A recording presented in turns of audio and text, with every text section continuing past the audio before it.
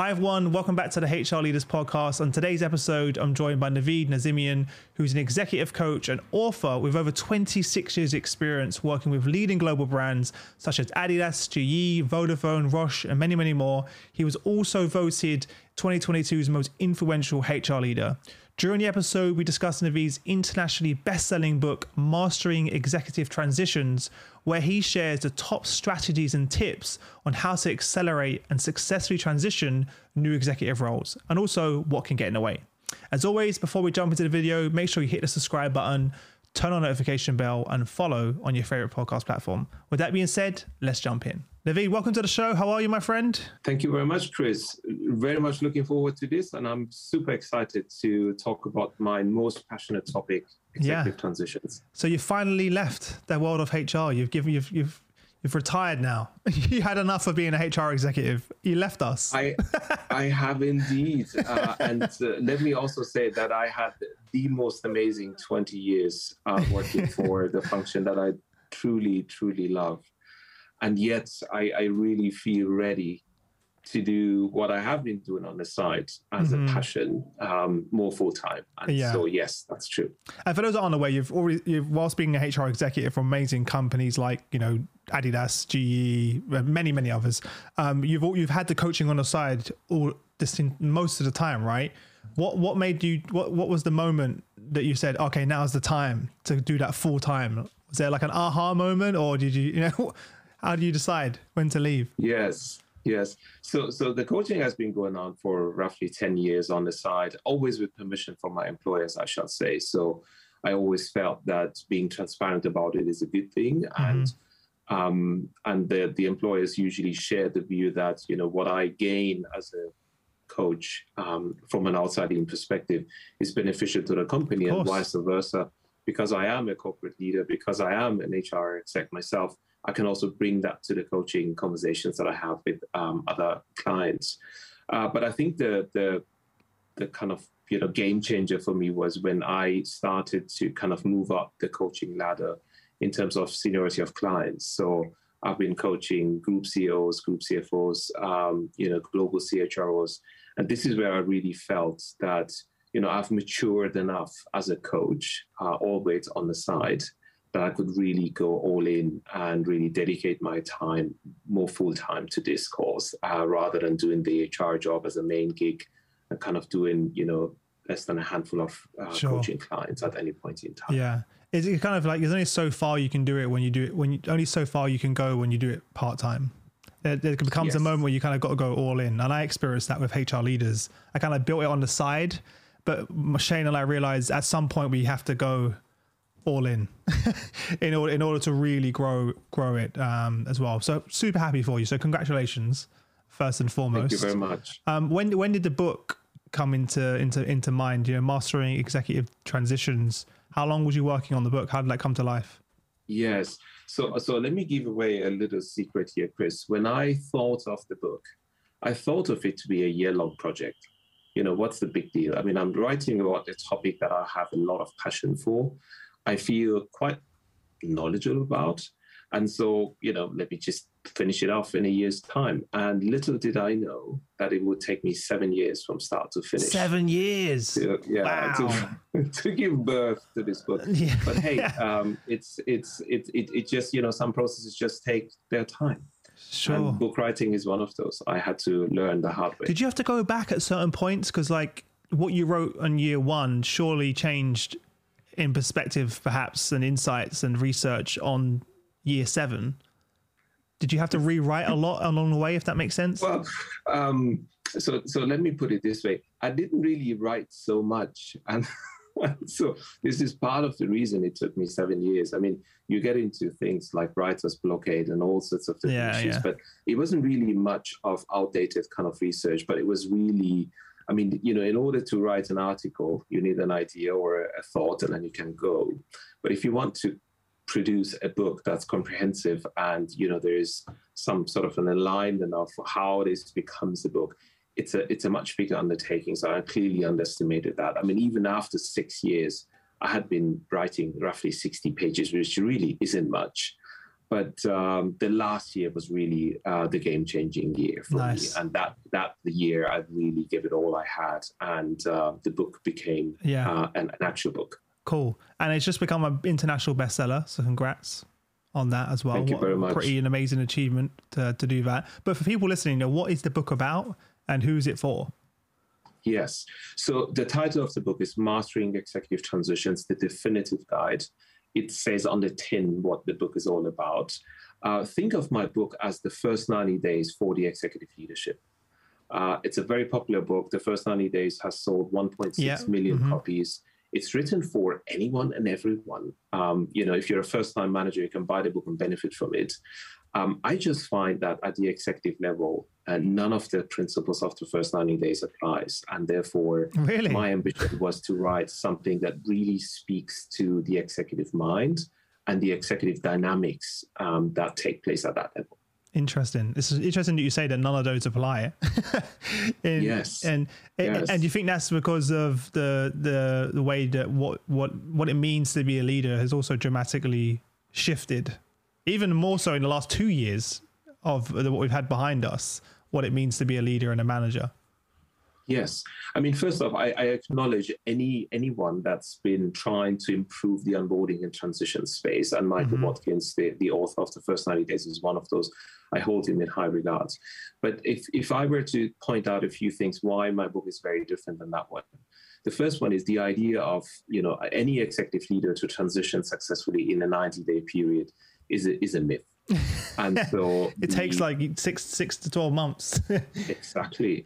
So the Double Diamond framework that I introduced in my book for transitioning executives is a 12 to 18 months journey. Oh, is it? Okay, cool. And so the first 90 days is one of the 7 phases I actually apply to my book. So that's just to put it out there. You see how the horizon and the time frame differs from the idea of you start on day 1 and you're done after 90 days. That's just one idea. But the second thing is what's written for anyone and everyone cannot really be suitable for the C-suite. And so that's the other distinction, which is, if you're a first-time manager, I loved reading the first 90 days. Back in 2008, someone gifted that to me. And I thought, I think I got gifted that book too. Well. Yes. But boy, if I were to try any of that with any of my transition coaching clients, it would be a very short engagement. So yeah.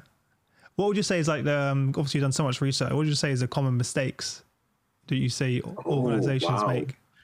Yes. Well, I mean, there are mistakes made by the executive, the organization, and the wider stakeholders. So we can take. Let's do all 3 of them. Let's go through. Okay. All right. So the first thing is that most executive leaders go through the first transition without any professional or qualified support. It's, I use the analogy of when I joined Adidas, the sporting goods company. You had 14 different clubs to choose from as an employee. And I went for the running club because I was a hobby runner. And the first thing they did with me was an exercise, like a test, to determine what is my fitness level and what is my running capability. And then I was assigned to a group. Oh, great. And the first interaction I had with the leader of the group, who was a medical doctor, a nutritionist, he said, look, you have been assigned to this group because this is your capability level and so on. Just so you know, if you were up to run the marathon in a year's time, we will get you to that level of competence. You just need to tick this box to say, yes, I would love to run the marathon a year from now. Now, that simple idea of, I could have probably Googled or, done some research, and maybe I have gotten to my own running the marathon just by myself. But how much more better and effective and skilled it would be if someone who's helped hundreds of others achieve the same were to work with me to help me achieve the same. So I think one of the first mistakes that I see executives are making is they don't have really any framework, any preparation or anything. They just try to wing it. And which is what I'm doing. Well, it's what I did in my coaches test at Elton, and for the first nearly 5 years of running the business, I was winging it until Chester became my coach, and immediately I started to see some improvements and some gaps, and had someone who's been there and done it with hundreds of the world's top CEO leaders that really helped me get to the next level, or even just realize what I'm even doing, to be honest. Because, you know, when I started the company, I didn't think about what it means to be a founder and CEO, if I'm being honest. Maybe, and that was very naive, to think that, you know, my skill set as a sales director was going to fully transition to being a CEO and a founder. It's very different as well. Yes. So that's one of the reasons. And then I dedicate an entire chapter to the top 10 reasons for failure. But because of the time that we have together, if I were to group those top 10 reasons into 3 grouped reasons, there are politics, people, and culture. Meaning, it's not that you go ahead and hire the next CHRO and he or she isn't really good in delivering the strategy through the people agenda. It's exceptionally rare that you go and hire a chief finance officer and he or she isn't really good in managing the balance sheet. Yeah. So the technical stuff doesn't get in the way, but it's more the soft skills and the soft stuff. And again, that's another blind spot sometimes for the very competent executive who has been, you know, going through from success to success, and they just inherently assume that they are going to be successful no matter what the circumstance. And as we know, Chris, 40% of all executive transitions are a failure. 4 out of 10 executive leaders do not make it. And I've got 5 independent studies that all come to the same conclusion. Wow. It's shocking. It's pretty, I didn't realize it was that much as well. And it's interesting how most of those 3 areas that you mentioned are mainly soft skills, you know, as opposed to hard skills, or which we now like to refer to as power skills. You know, Josh Bersin coined that recently, because you can learn all of the technical elements, but managing the people and the culture, that's the part that's really the skill, right? That a lot of leaders need to master. Exactly. And I can speak to the 40% failure rates in a minute, but if I were to come back as to what is it that the organizations could do or are not doing enough of that could help the executives in transition, I think that it's fair to say that between 8.5 to 9 out of 10 companies get these basic elements right. So when you think of admin arrangements, you know, when I was hired by Vodafone on day one, when I showed up, I had a working laptop. I had access to all the systems I needed. I had a badge. Everyone was expecting me to show up. Everyone was waiting for me to come and arrive. And so everything that was, you know, basic arrangements was in place. We had a business orientation. We call it the perfect day one at Vodafone. So once a month, there's a general onboarding orientation day for all the new joiners during that month or the months prior. And so you get inducted into what is Vodafone, what does it stand for, and, you know, who are we, and so on.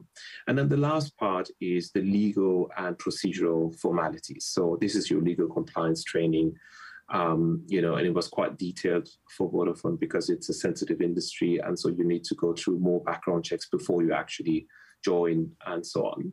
So that's done by most organizations, you know, in a very good way. And by the way, that applies to the entire organization, so everyone will get that. When we look at the executive level leadership, I think a lot of organizations are falling short of catering towards their needs. There was a famous study that I cite in my book, conducted by Egon Zehnder, when they interviewed CEOs that were new in role. And they said, you know, self-assessment, you know, what was your onboarding and transition like? And 70%, 7 out of 10 CEOs said, I didn't have one. Or no I had one that was underwhelming or completely underwhelming. So that brings us to what are the so-called higher value activities that the organizations could provide to the executives in transition. So the first one is, and only 50% of companies get that right, it's 52%, aligning expectations with line managers and teams. This is, you will not believe it, Chris, part of the year-long engagement that I work with transition clients on is conduct 360 interviews on their behalf.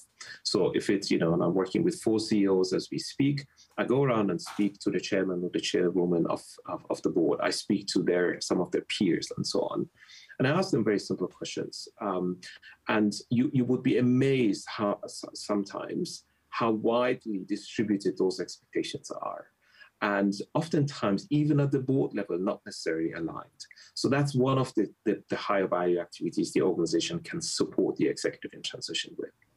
The second one is organizing meaningful meetings with key stakeholders. Now, by that, I don't mean the PA just books some random appointments and trips into the diary, and the executive goes around and has nice coffee chit chats with a bunch of people. But it's really, has the organization invested a little bit of time and energy in mapping the stakeholder landscape as per the position, right? And when I say stakeholder landscape, that includes external stakeholders. It could be governmental organizations, it could be NGOs, it could be investors, shareholders, and the like.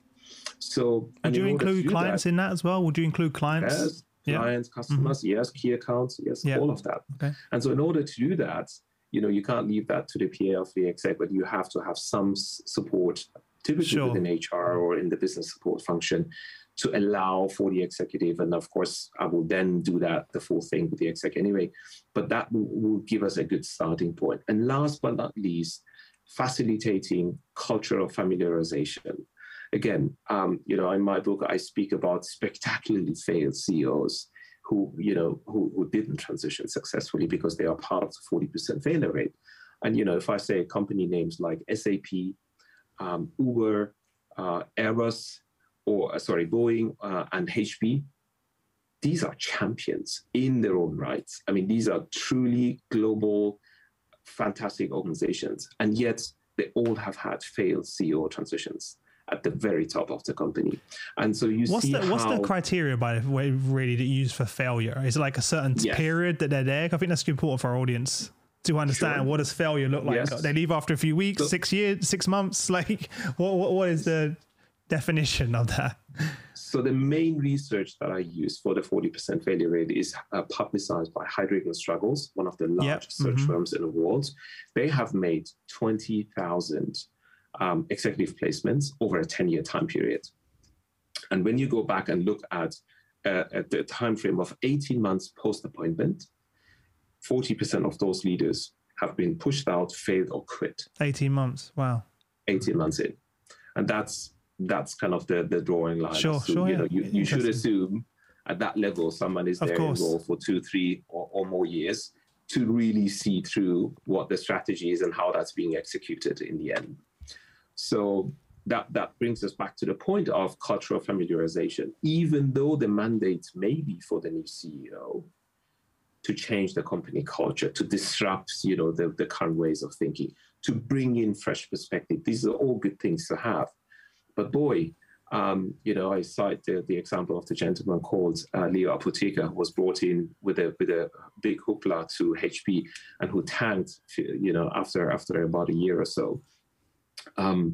You need to earn the right to come up with, what you want to see change in the culture. You do that too quickly, and people will not, listen to you because they will think that you're disrespecting the legacy, the history, the successes that the company has had. Mm-hmm. And by the way, if you were to wait too long, Chris, you will face the other end of the situation. You're not doing anything. You have been fine with whatever we've been doing for 2 years. Yeah. Why do we need to suddenly change now, right?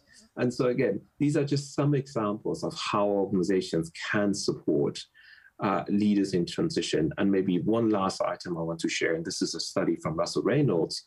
They have found that 90% of the cost that goes into hiring someone as the executive leadership is spent on the selection, hiring, and assessment process. And less than 10% is spent on that same exec once they have been hired. It's crazy. So I call this phenomenon the imbalance of investment. Yeah. You throw all the money you have at the best exec, and then you kind of hope that they're going to good luck out. Rather than supporting them with professional qualified support. And it can be both process-based, as we just learned, what are the higher value activities, and the most obvious one, get them an executive transition coach and make the best case for reducing the derailment risk and increasing the time to productivity at the same time. Well, if any company tried to argue that they can't invest the money in getting a coach, you just have to simply tell them the cost of replacing. That's what is the cost of it not working and that person leaving. We're going to spend X many more. I can only imagine how much it is to hire and recruit. I can give that number away. Chris, I was so proud in my first job as an assistant HR manager with Adidas that I discovered this study that proved the point that any case of attrition kind of at the staff band level is 1.5 to 2 times the cost. Oh, is that what it is? Okay. Right. There you go. And I was super proud, and I made the business case and I made a project out of it, and then we reduced attrition. 1.5 times. Wow. Well, at the executive level, you won't be surprised to hear that the cost is somewhere between 10 to 30 times the executive salary. Oh. I'd love to know if is there data around the average cost, like the actual number? Has anyone done anything around that? Like, 10 to 30 times the average salary of the executive. Oh, 10 to 30. Oh, of course. So you can just work that out. Yes. Of course. So what it, yes. Yeah. Wow. What is the average salary roughly? Do you know? Well, yeah. I mean, I have, in my book, I have publicized the table that's available from Deloitte. Okay. That looks at the CEO salaries in the UK for FTSE companies because they have a, information rights. So yeah, sure. Yeah. They have to publicize how much they pay their top execs. And that's just the base salary, by the way. It's not including shares. Bonuses, yeah. It's £850,000 per year. Wow. So 10 to 30 times that amount is roughly 8 to 25 million pounds. Crazy. Yes. and how much would you say is the average cost of having a coach for maybe? Oh, a fraction of that. Yeah, exactly. That's what I mean. Of hiring that exec, because the cost of hiring is 30% of the total target cash. And if you assume that a CEO at that level, let's say, makes, I don't know, £5 million a year to all in, the TTC will be 1.5 million. And so 30% of that will be, a good portion of £500,000. So it's a fraction of that. It's a pretty easy case. It's a pretty convincing case of why companies need to invest. Absolutely. Why, with all the data and all of the insights you just showed, why is companies still not doing this? It kind of seems crazy, if I'm being honest. Yes. Yes. To put it bluntly. I mean, some companies are doing it, bear in mind. I mean, even when we spoke about the so-called higher value activities, between 2 and 5 out of 10 companies get that right. So there are great examples out there how companies are supporting. But I think in many ways, there are various reasons for why this is not really an established practice. So the first one being, who's in charge of the transition process at the executive level? That's true. That the CHRO? Is that the CEO? Is that the CFO? Is it a joint, effort? Is this something that should be owned by the chairman of the nominating committee or chairwoman? It's really, there's confusion around who's in charge of the process. Then we get into the kind of fast-paced environment that we are in, and changing landscape, changing stakeholders, changing everything. It just needs a little bit of a dedicated resource. And I found that, as an example, tech companies are pretty good at this, right? So if you think of the Ciscos, the Googles, the IBMs, they are pretty good at making sure that they have something that is considered a standard process, even at the most, senior leadership team level. And for that, they have, they are large enough, they can afford to have, a bunch of people just doing that. Dedicated. Yeah. So there are many, many reasons, but I think the bottom line is, and this is why the book is probably doing so well, is there isn't enough done. And people don't necessarily have the creativity to think about how they could support their executives in transition. So it's a business case for it, and the business case is very compelling, also from a commercial perspective. Earlier, you mentioned, if I remember correctly, the double diamond framework. And have you already covered a lot of that, or can you kind of break that down for the audience?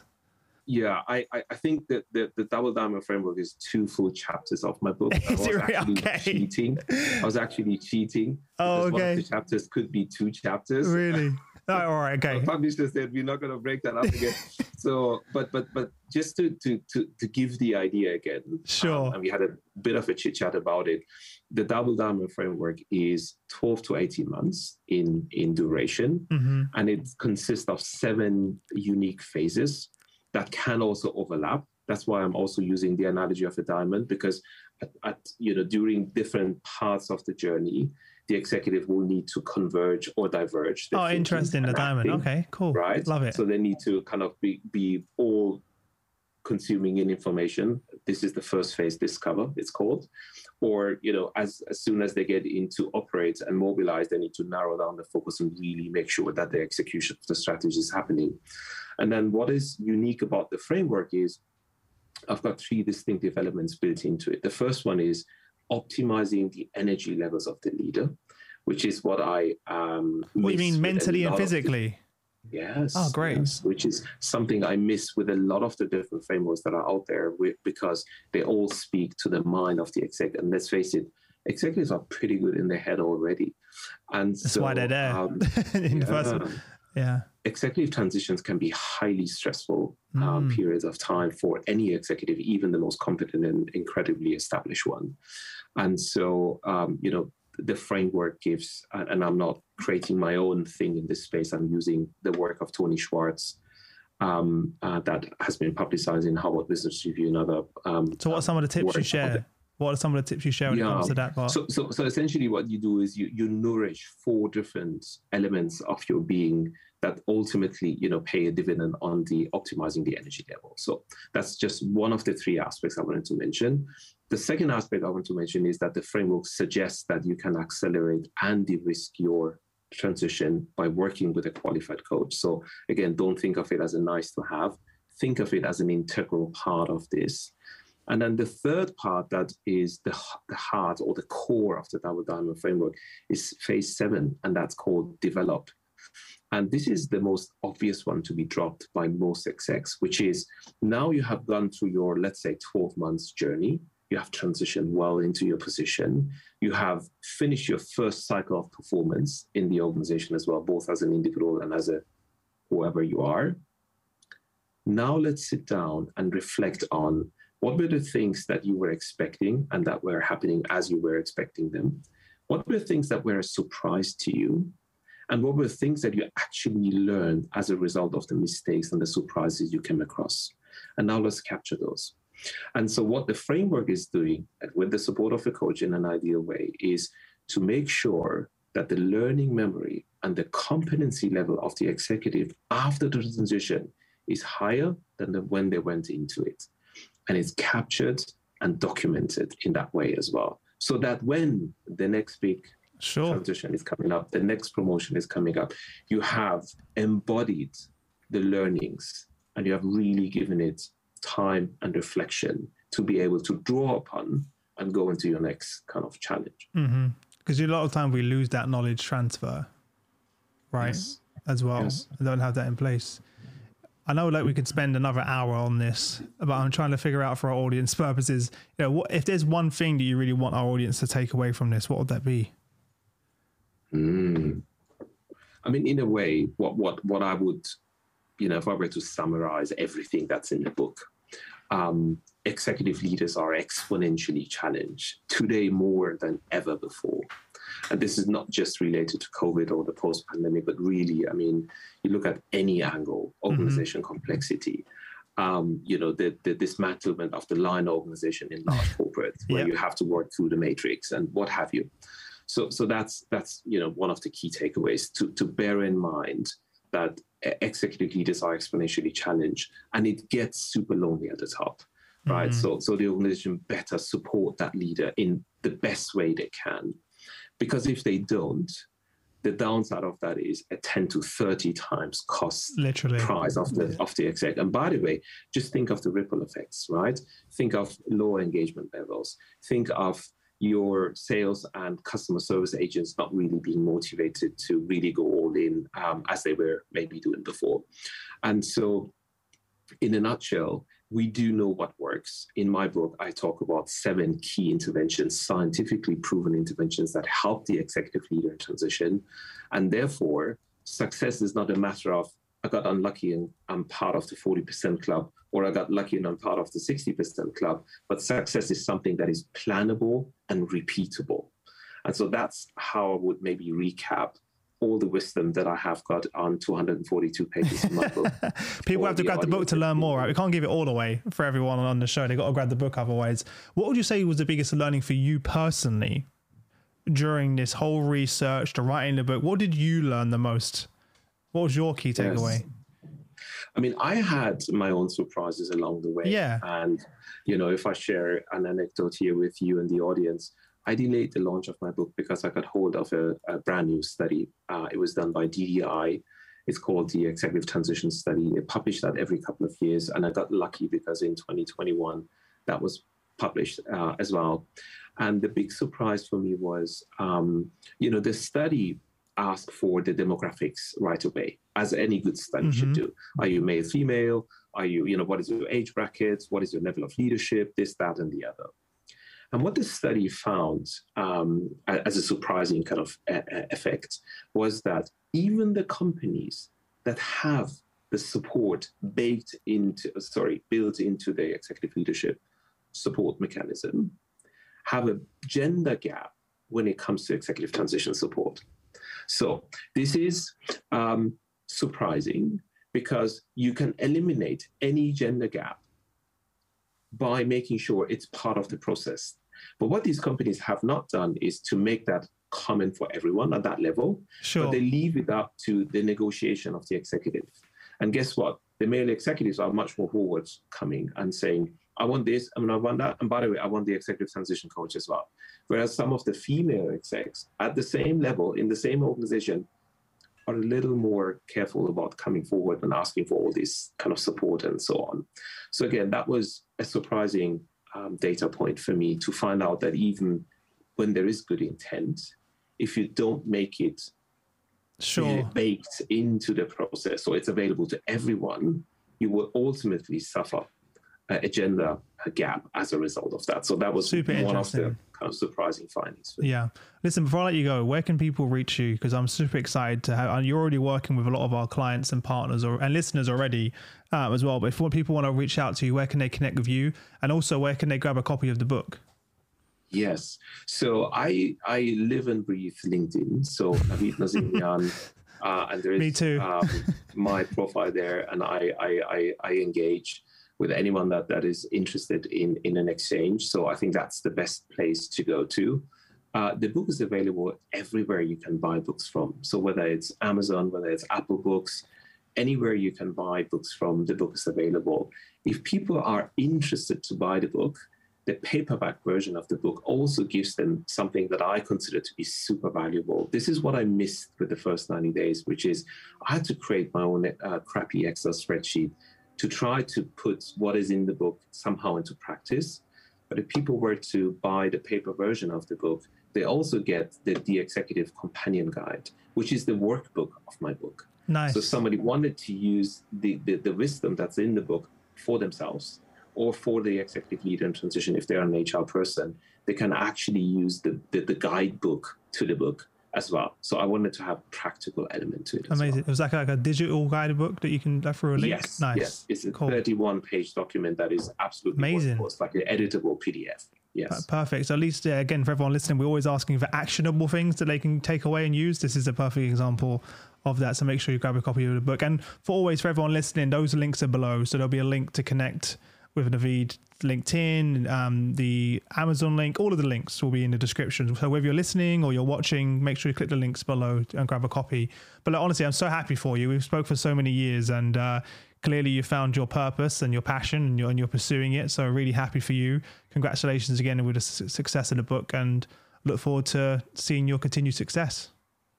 Thank you so much. Thank you, Chris. I really appreciate what you and your team are doing for the HR community. I have been a loyal fan for years, and I really, really enjoy listening to the podcast, listening to the various perspectives of HR leaders.